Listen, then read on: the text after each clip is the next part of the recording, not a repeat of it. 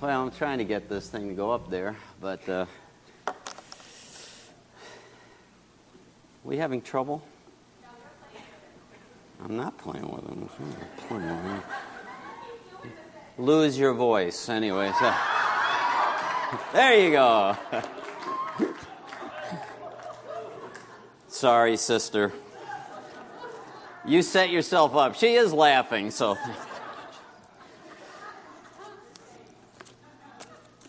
I was thinking about it with baptism being due today that we want to be in that number when the saints go marching in. It's amazing. You all knew that song. So let me begin with a couple of comments. First, that I'm not going to shorten my sermon. In fact, I decided to double it. No, I'm totally fibbing. I made it short on purpose because I knew we would have a full morning. So I'm going to fly through this. I'm going to ask those who were baptized this morning if they would come and stand at the front at the end. Those of you who are members of the church, you should come up and greet them and congratulate them and praise the Lord with them. So I see Steve here. Where's everybody else? They must be sitting out in their normal spots. Okay, good. You haven't left us. Good. So come on up. I also have a certificate for you, so I don't want you to get away. Most of the kids have gone downstairs. Those of you who are not aware, this last week there was a tragedy in the news, murder-suicide. That's directly affecting our school because one of the children was ours. And so we're asking for your prayers. I see members of the staff here this morning and from the community where it happened are sitting in our auditorium. So I'd like to take a minute and pray for all of us if we could. And pray for Brother Kevin, and let's see, we'll have 6 pastors on staff on hand tomorrow morning, Tuesday morning, to be available for kids who are going to be upset and teachers who are going to be upset, and rightfully so. So I'd like you to join me in prayer. Mr. Barry, of course, had a wedding yesterday. His daughter got married. Can you imagine the weekend he's had, talking about being ecstatic and being totally grief-stricken at the same time? So let's join together and exercise our priesthood as we pray. Father,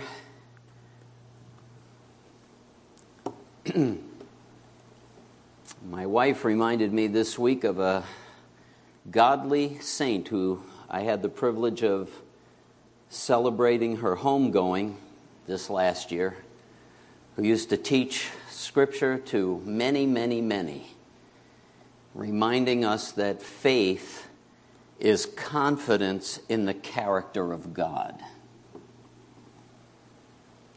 Lord, we have a lot of people who profess faith in Christ who don't have a lot of confidence in your character. And if there's ever a time to have confidence in your character, it's when the world feels like it's coming apart at the seams. I want to go on record that you're good and that you're sovereign, and ultimately you have control of even the events of our lives in the last week. You are not pleased with those events, and that's what people need to understand. Lord, you are the God who made all that is and pronounced it good. You're the author of life. You're the one who restores life.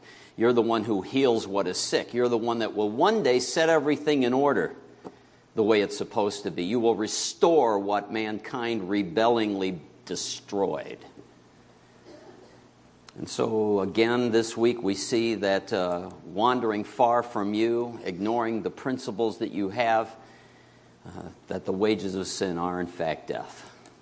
But thank you, God, that the gift of God is eternal life through Jesus Christ our Lord. I want to thank you that this precious little girl is with you. Because of the ministry of our school probably, we give you thanks that somebody was Jesus to this precious kid. And Lord, that gives us some comfort, but not sufficient in the light of what we're going through. I pray for the teachers, I pray for the staff, the pastors, the children this week, that your grace would be enough for us, sufficient, and carry us. We ask God for eyes to look into eternity and see just how desperate the days are. We need to buy up the opportunities. And so thank you for those who have entered into life. Thank you for those who will yet enter into life. Help us to be the instruments. For your name's sake we ask it. And all of God's people said, amen. Sort of said. If you're visiting today, there's a little card here. I'll be available at the end of the service. I'd be glad to talk with you, answer questions, pray with you. If you're wondering about the good news and what we're all about, you can fill that in. You can hand it in to one of the ushers. Just leave it in the seat. Somebody will pick it up. Hopefully make sure I get it. Right, class? Somebody will make sure I get it. And I'd be glad to call you and interact with you and help you along. If you do have a Bible, or if you want to follow along on the screens, here's my little gadget that messed us all up. There's the word. Where did this come from? This old song actually became famous, probably most famous, when Louis Satchmo sang it. Oh, when the saints, remember, go marching in. Anyway, yeah, it's even on video. You can YouTube it. Oh, when the saints go marching in. I think everybody knows it, but some of us aren't necessarily aware. It was 1938 when he made it famous. It became a jazz standard, but was probably older than that. The Paramount Jubilee Singers were the first ones we knew about that sang it in 1923. Where does this stuff come from? Well, from the Scripture. It's talking about that cataclysmic event that's going to happen most assuredly. I was pondering, anybody watch great spiritual movies like Dante's Peak, or anybody remember that one? That's an old one now, isn't it? The next one was Volcano. It kind of stank. But anyway, the first one was pretty good. And people, they don't want to believe that something cataclysmic is going to happen, but there's all these signs and evidences that it's going to happen. And then that's what makes a great movie. All of a sudden it happens. This thing that there's been hints about finally comes, and everybody's like, oh, what on earth? We should have seen it coming, like a freight train, because you're watching the movie. You know what's happening, right? Well, the believer is watching the movie, if you will. Here's some of the other verses. Look at this. When the stars fall from the sky, or when the stars fall from the sky, or when the trumpet sounds its call. Lord, I want to be in that number when the saints go marching in. Where does this kind of thing? That comes from passages like this that Jesus taught his disciples. Immediately after the tribulation of those days, the sun will be darkened. By the way, there are other verses that say the stars fall from the sky, the moon turns to blood, all of that. There's a whole slew of them. Comes out of sections like this in the book of Revelation. The moon will not give its light. The stars will fall from the sky. The powers of the heavens will be shaken. And then the sign of the Son of Man will appear in the sky, and all the tribes of the earth will mourn. Why? Because they're going to realize they rejected the answer Jesus came and gave us. And they will see the Son of Man coming on the clouds of the sky with power and great glory. And he will send forth his angels with a great trumpet. They will gather together his elect from the four winds, from one end of the sky to the other. Oh, nice hokey, right? No, they're signs. The things that Jesus said would happen before this occurs are happening. It will occur, and everyone will go, whoa, whoever saw that coming? All the saints. They saw it coming. They were watching the movie. Actually, they were reading the book. It's better than the movie, right? It's appropriate on a day that we celebrate new life that we want to be in that number. And in your notes, those of you who take notes, if you want to follow along and see that I'm not making this up, the text that I'm using to support our passage today is 570 in this book. It's Philippians chapter 3, verses 20 through 21. And here's what it says. Let me put it up. For our citizenship is in heaven. Our political place, actually that's the Greek word, is related to politics, if you will. The place where we live is in heaven, from which also we eagerly wait for a Savior, the Lord Jesus Christ, who will transform the body of our humble state into conformity with the body of his glory by the exertion of the power that he has, even to subject all things to himself. One day, he's coming. Anybody want to say amen to that? Some people, I got to be honest, a lot of people want Jesus to come because they're just fed up. Anybody here feel fed up once in a while? Okay, brothers and sisters. Well, the fact that he hasn't come means you need to change your No, anyway. It ain't time yet. Sorry, bad English. It isn't time yet. Sometimes we want to escape. We want things to be easier for us, you know. I don't see a lot of promises like that in the Scripture, to be blunt. But I do see a promise that in his time, at the right time, he will appear. And when he does, he's going to transform our body and make it like his. He's going to fit all that is for what is so supposed to be, what is designed for eternity. That's what he's going to do. By the way, just one of the things that weighs on me about that, our citizenship being in heaven, pretty much people are often living, spending, planning as though they're going to be here forever. That's not going to happen. Our ultimate citizenship is not here.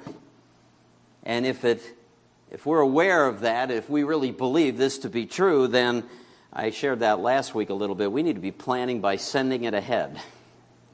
I'm not just talking about money. I'm talking about time, effort, where we're putting our life. All the wrong things consume us today.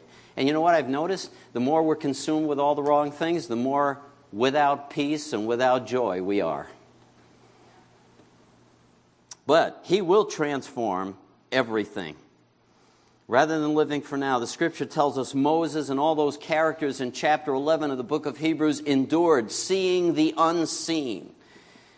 If you want, you can see that, somebody wrote in this. This is our old hymn book. We don't use it very much because we have everything on the screen. But some of you may know the old song, This Is My Father's World. Anybody remember that one? It's a very up type of song, but the last verse is relevant today. This is my Father's world, oh let me ne'er forget that though the wrong seems oft so strong, God is the ruler yet. This is my Father's world, the battle is not done. Jesus who died shall be satisfied, and earth and heaven will be one. He's going to set it all right. In the interest of time, I'm going to skip over the middle passage because that second passage is talking about future reckoning.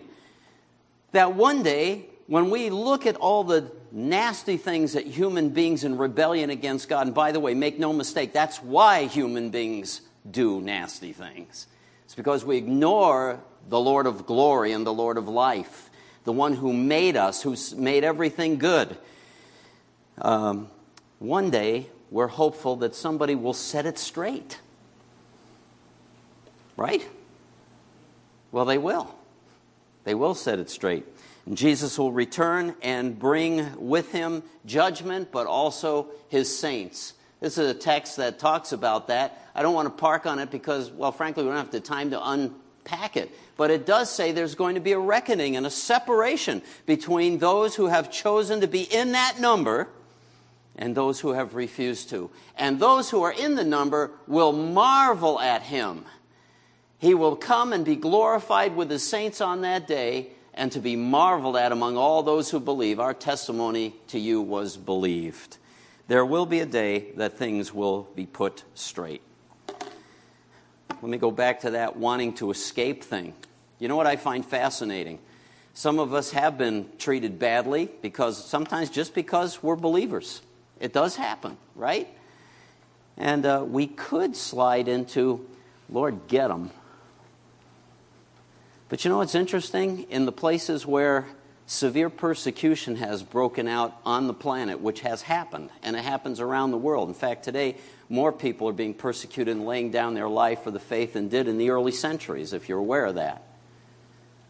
They're often praying for their persecutors to come to faith. Why? Because unless I let Jesus pay for my sins, and unless my persecutor lets Jesus pay for his sins, he's going to have to pay for them himself. That stands for everyone. Jesus came dying for the sins of mankind so that we wouldn't have to pay for them ourselves.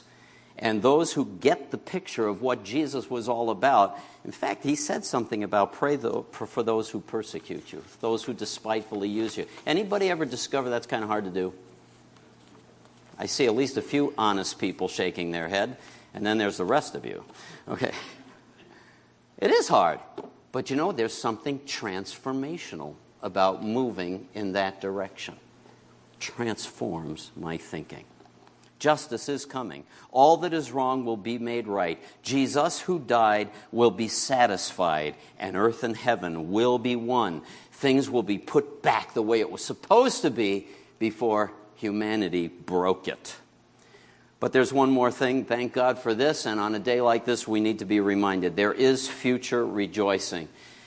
Philippians, Paul said to his people, "Therefore, my beloved brethren, whom I long to see, my joy and crown, so stand firm in the Lord, my beloved." He's talking to the Philippians. There's another church he loves that I've been quoting from, Thessalonians. We'll look at a verse there in just a second. But what's interesting is, you are my joy and crown. Remember, when we go to see Jesus, we who have served him well will receive rewards. Anybody, am I making sense to anybody? Okay, just checking. I know it's warm. It's Memorial Day. Things have not been great lately. But he says, "My beloved brethren, you are my joy and my crown." Not what I'm going to get there. You. In fact, here's how he says it to the Thessalonians. Who is our hope or joy or crown of exaltation? What is the reward I want when I stand before the living God, and every one of us in this room is going to stand before him? Every one of us. What is my crown? What is my reward? Is it not even you in the presence of our Lord Jesus as is coming? For you are our glory and joy. That's the problem with serious Christians. They're not content to go to heaven by themselves, as the Puritan writers used to say. They insist on dragging other people with them. And that's what we want to be about. And thank God, there have been some people who've been dragged into the kingdom because of the ministry of your school, because of the ministry of WANA, because some of us witness it, whatever it happens to be. That's our joy and our crown. If I see them gathered around the saints, or with the saints around the throne, I'm happy. Don't need a mansion over the hilltop. I don't need it. I'll get one too. That's the fun part. But that's my source of rejoicing. Whenever we've preached on missions in the past, I always have a vision. Why do we take seriously giving and praying for God to raise up people and send them across national and international boundaries? Why? Because one day we're going to be in the presence of God, and there's going to be this multitude from every tribe, tongue, and nation who will be worshiping the Lord with us. And when we've contributed to helping them get there, that's our crown and our joy. That's our reason for rejoicing, is it not? We still have a task ahead of us, right? Somebody said something about being 50 and trying new things. You guys that think it's time for you to retire, it's time to get a degree in Bible and start preaching. Who knows what God might want to do? Man makes his plans, wants to run to Florida, things like that. Maybe God has something else in mind. Am I even open? That's my question. Am I open? Let's stand together. I'm going to ask you as we're dismissed, I'm going to pray that if you need to talk with us, come on up. I'm going to ask the candidates who got baptized to come up front. Make sure you greet them and congratulate them and praise the Lord with them, okay? So let's pray together. God, we want to thank you that you are the living God and you are a just and righteous God. We are sorry that mankind continually seems to be shaking his fist, more aggressively in our culture, shaking their fists in your face. We don't like the way you made us. We don't like creation. We don't like authority. We don't like so many things. But God, you have not fallen off your throne. The Bible tells me, as strange as it is, you sit in confidence in the heavens. You even laugh at our foolishness. And you will bring it all to an appropriate end. You will, in fact, bring justice and glorious redemption for those who have cast themselves desperately upon you in faith as the only one who can rescue. So, Lord, today we give you thanks that you've got this, because we feel weak in the knees and we know we don't have it by ourselves. Help us. Help your saints this coming week. Help us to rejoice in you. Help the little ones who are new in the faith to be strengthened in the inner man by the power of the Holy Spirit. And help those of us who have gotten, if I dare say it, a little dry or bored. Help us to snap out of it by your grace. We'll thank you for helping us. For those who are listening in and aren't sure about this great Savior who is absolutely trustworthy and absolutely changes us from the inside out, give them grace to seek you out, because if we seek for you, we shall surely find you if we seek with all our heart. That's your promise, Lord. I thank you for that in Jesus' name. We pray together asking for your angels to accompany your people this week. In his great name we ask it. And all of God's people said, amen and amen. God bless you. You're dismissed. Make sure you say congrats to our candidates.